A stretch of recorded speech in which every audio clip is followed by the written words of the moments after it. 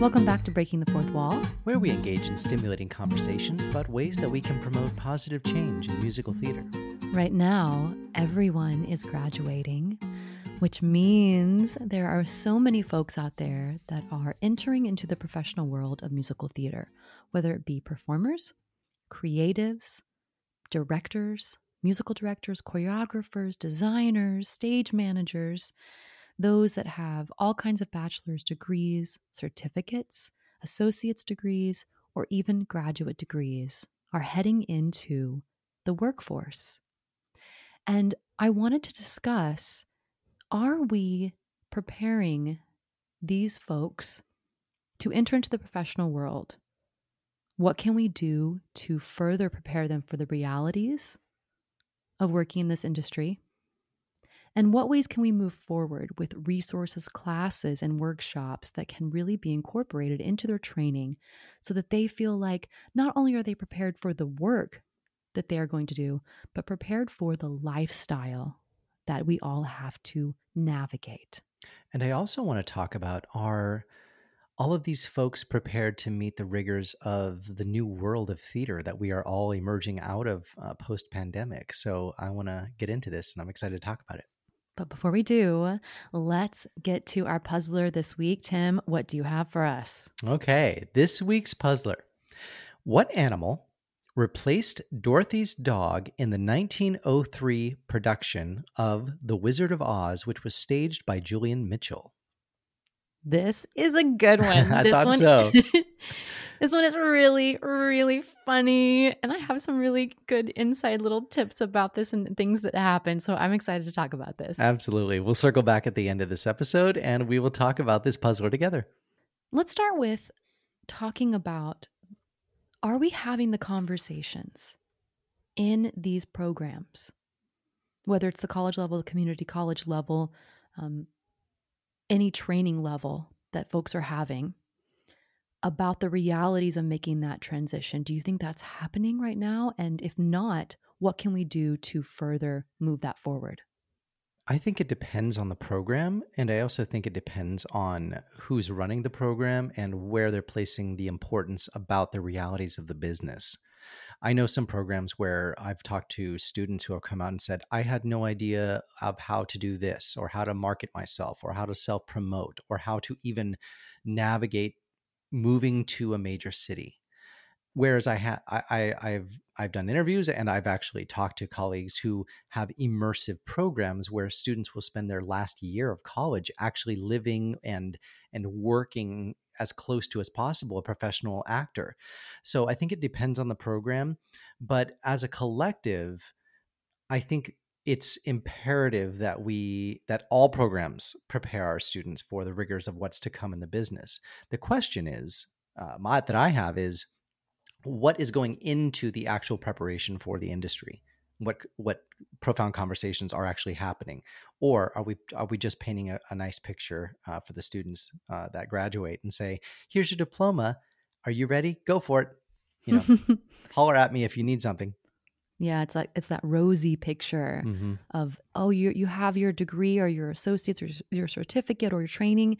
Go into the world. You're going to be magical and dreams are going to come true.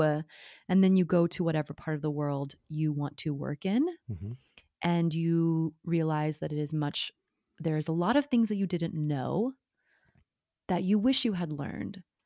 I want to ask first, because I think much of what we can help and offer value in is our personal experience. Right. And I also just want to say that no program is perfect and everybody's experience is going to be completely different. And every curriculum is different. And so, you know, how different programs choose to immerse their students into that bridging that gap to professional work is going to vary depending on region, depending on culture and mission.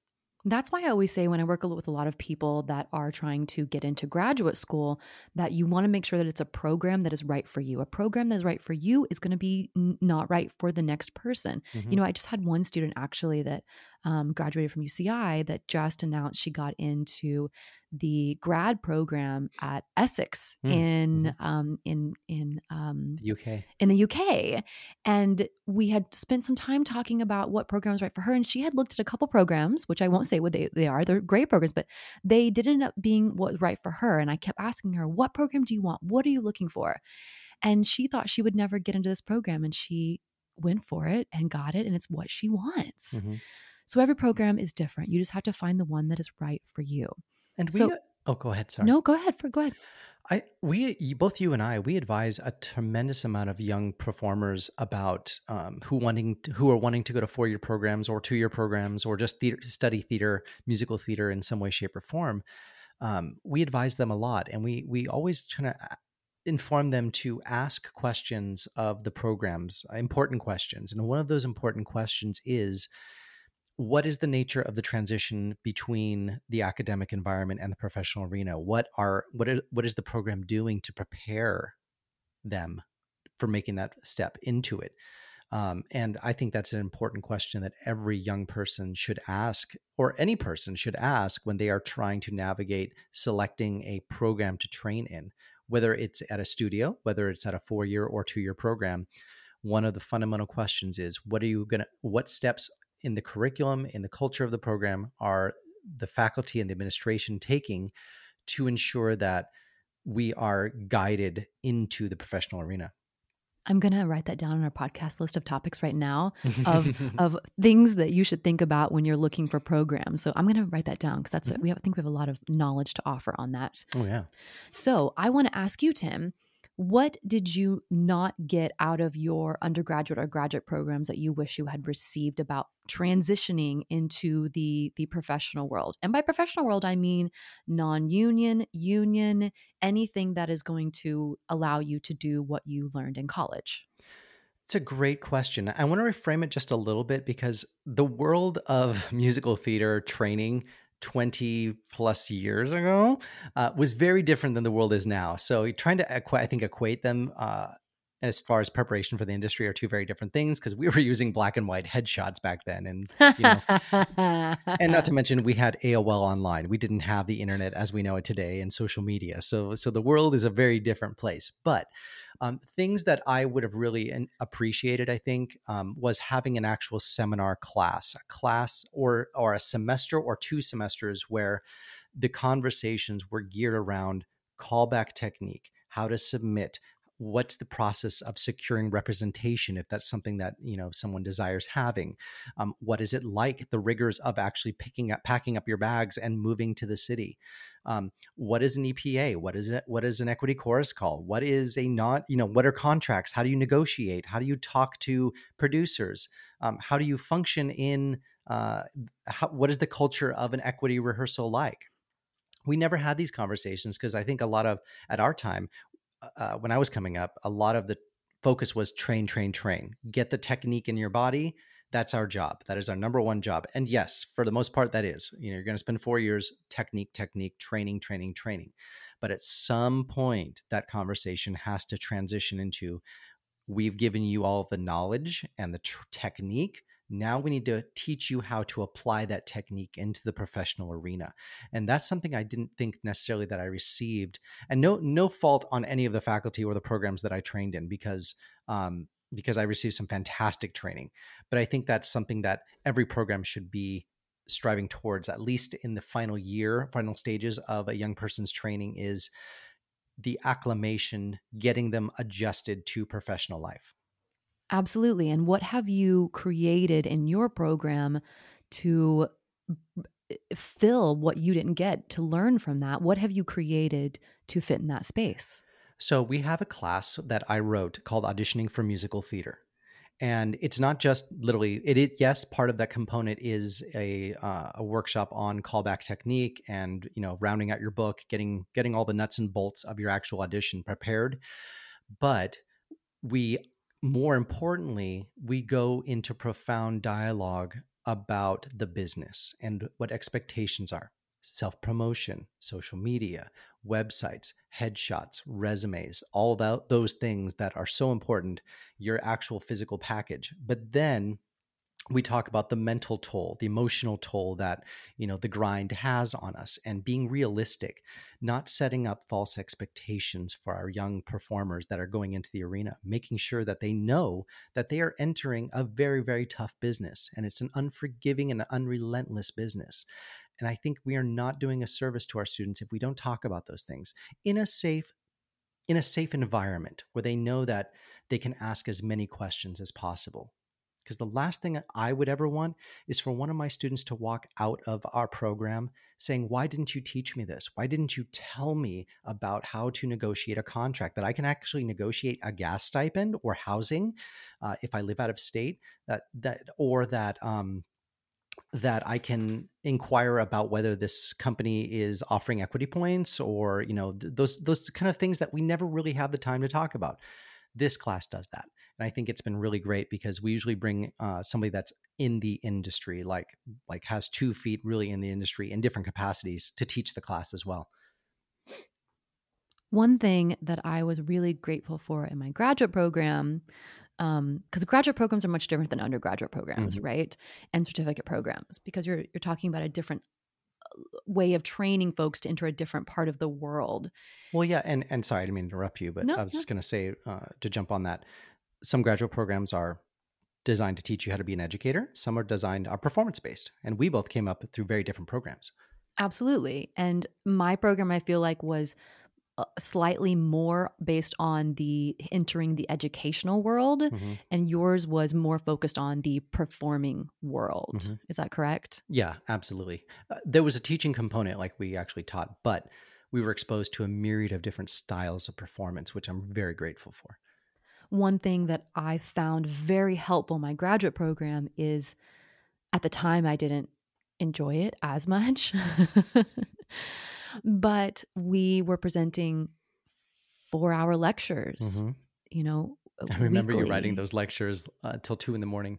Yeah, 4-hour lectures. And we had to give presentations, and we had to do these portfolio performances where we also talked about the history of the song and the creative team and what it's about. And we did these so many times that it was completely exhaustion in those years in graduate school. But now I feel like that is what has made me such an amazing educator, because I had that experience. We had to teach classes. We had to teach, acting classes and musical theater dance classes and voice lab classes. And we were just kind of thrown in there. And I remember thinking, I am not prepared for this, but it was such a safe space because we were experiencing it in real time, and we could learn from all of those, steps or things that we didn't learn and ask about it. But one thing I feel like grad programs leave out is that transition. What do I do after I leave graduate school? How do I get a job? How do I support myself? How do I apply for professor, faculty, adjunct positions? I can't tell you how many people I've coached that have been asked to submit or want to submit for a job at the college level, and they're like, what CV is that? Is that my resume, my acting resume? What is that? I need a portfolio of my work. I need, a teaching statement. I need a statement of diversity. I need a cover letter. What do I do? Well, and both you and I have coached folks who have come out of MFA programs in various capacities. I know you've coached people with MFAs in dance and acting, and I've coached people with MFAs in acting and music direction. And it seems to be the common denominator is that very thing you just mentioned, which is nobody ever talked about this in my program. And now I have a degree, and I know I can get employed at a 4-year or a 2-year program, at least as an adjunct, to make some good money, but I don't know how to actually submit for the job. Yeah. And so we find ourselves having to walk them through every step of it. Yes. We need to create a course about that. We'll add that to the list of online courses to create, because it's not even just about in your undergrad learning how to create a resume and headshot. Okay. That's like the basics. It's then how do you create all of these other materials that you need? So for graduate programs, I think something extremely important is to help folks figure out what do I need to have to apply for the jobs that I want? Mhm. Maybe that's in academia, but that could also be in the professional world at a higher level. Mhm. What do I need to have? How do I prepare it? And can we go through and edit it? Can we go through and make sure that it is the best level? Because that takes a couple of drafts. It's not like just your acting resume. Same thing for directors. What kind of work do you need to submit for directing positions? Do you have a reel? Do you have a website? You did such amount of work on your directing page on your website. It's amazing. It looks so wonderful. What did you do? Well, I set it up to where you could easily navigate each show. So you could click on the show, open up the show. You had access to video, images, who the creative team was, the actual thumbnail of the poster. Every uh, call to action that you would click for each show had its own page, basically, that had a whole spread of everything. So you could learn about the entire history of that show, that from conception all the way to production. Um, I also want to mention that a director's resume, a choreographer's resume, an actor's resume, and an educator's resume are fundamentally different beasts altogether.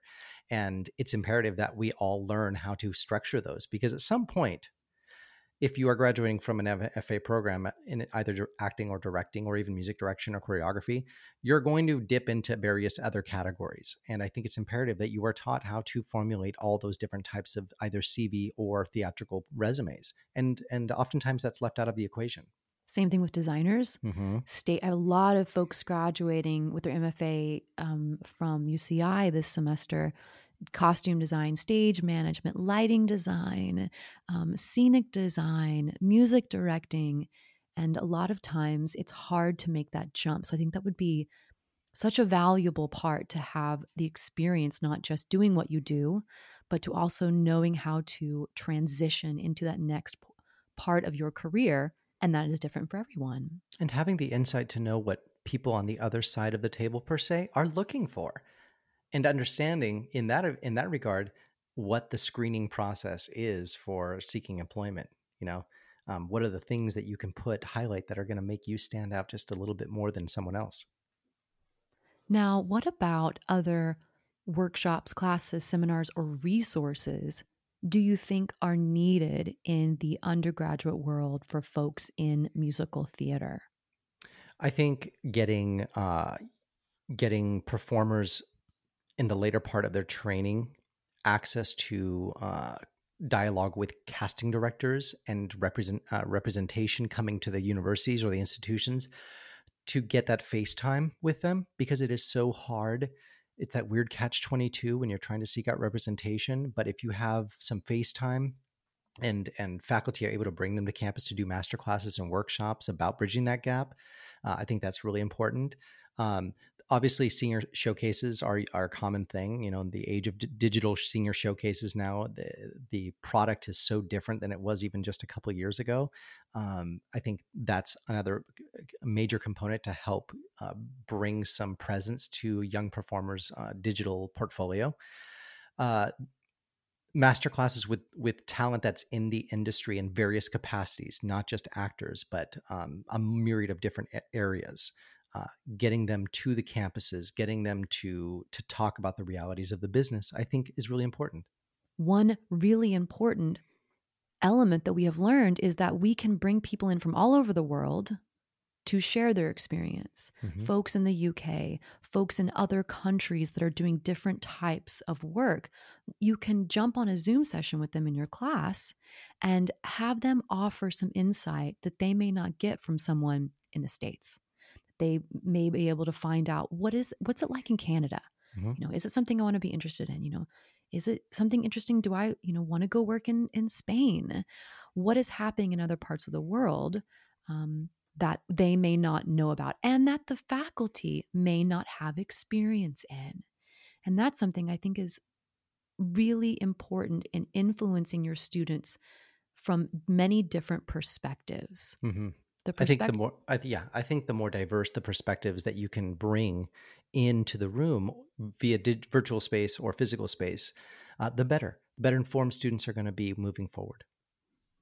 And we, as faculty and as mentors and as teachers and educators and coaches, have to be understanding that We don't have all the answers. We don't have all the perspectives. And this student may not be focused on the experience I have. And so how can I bring in someone else, even if it's a 30-minute Q&A on Zoom? How can I bring someone else in to give them some insight that I don't have? How can I bring someone else in that is not from my background, that represents a different type of career or a different type of perspective or lived experience? That to me showcases your commitment to your students to show up, to say, hey, I don't have all the answers, but I'm going to bring in some other folks that can offer a different perspective. Absolutely. Absolutely. I think that's the only way that the students are going to truly profoundly appreciate the broad spectrum of education that they're getting when they're coming up, is to know that their mentors, their faculty have their best interests at heart and want to make sure that they are as best prepared as possible to enter the arena. Let's wrap it back around to the puzzler question. You want to repeat it again and let's talk about Sure. Yeah. So the puzzler for this week is, what animal replaced Dorothy's dog in the 1903 production of The Wizard of Oz, which was staged by Julian Mitchell? And the answer is? Her faithful cow, Imogene. So you have a little bit of information about this. Do you want to talk a little bit about it? Yes. So this 1903 production that had 293 performances, it was based on, the book about the Wizard of Oz, but they were concerned that the dog would be hard to see from the balcony. So they had two men in a cow suit play it as a cow instead, because the cow is bigger. And there's a picture too, an old black and white that I use for my lectures in MT history.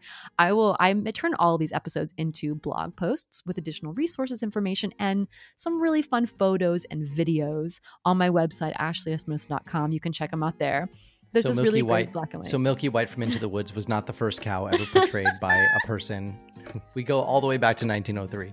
Yes, absolutely. I think that was such an interesting thing, and we talked about it the last time I taught this class a year or so ago, and the students were like, "What?" And there's some pictures I'll put in the blog post about it as well. But there you go. I mean, don't use something different that's going to work for your directing, production and concept, so it can be seen. I don't know, why not? All right. Have a wonderful week, everyone.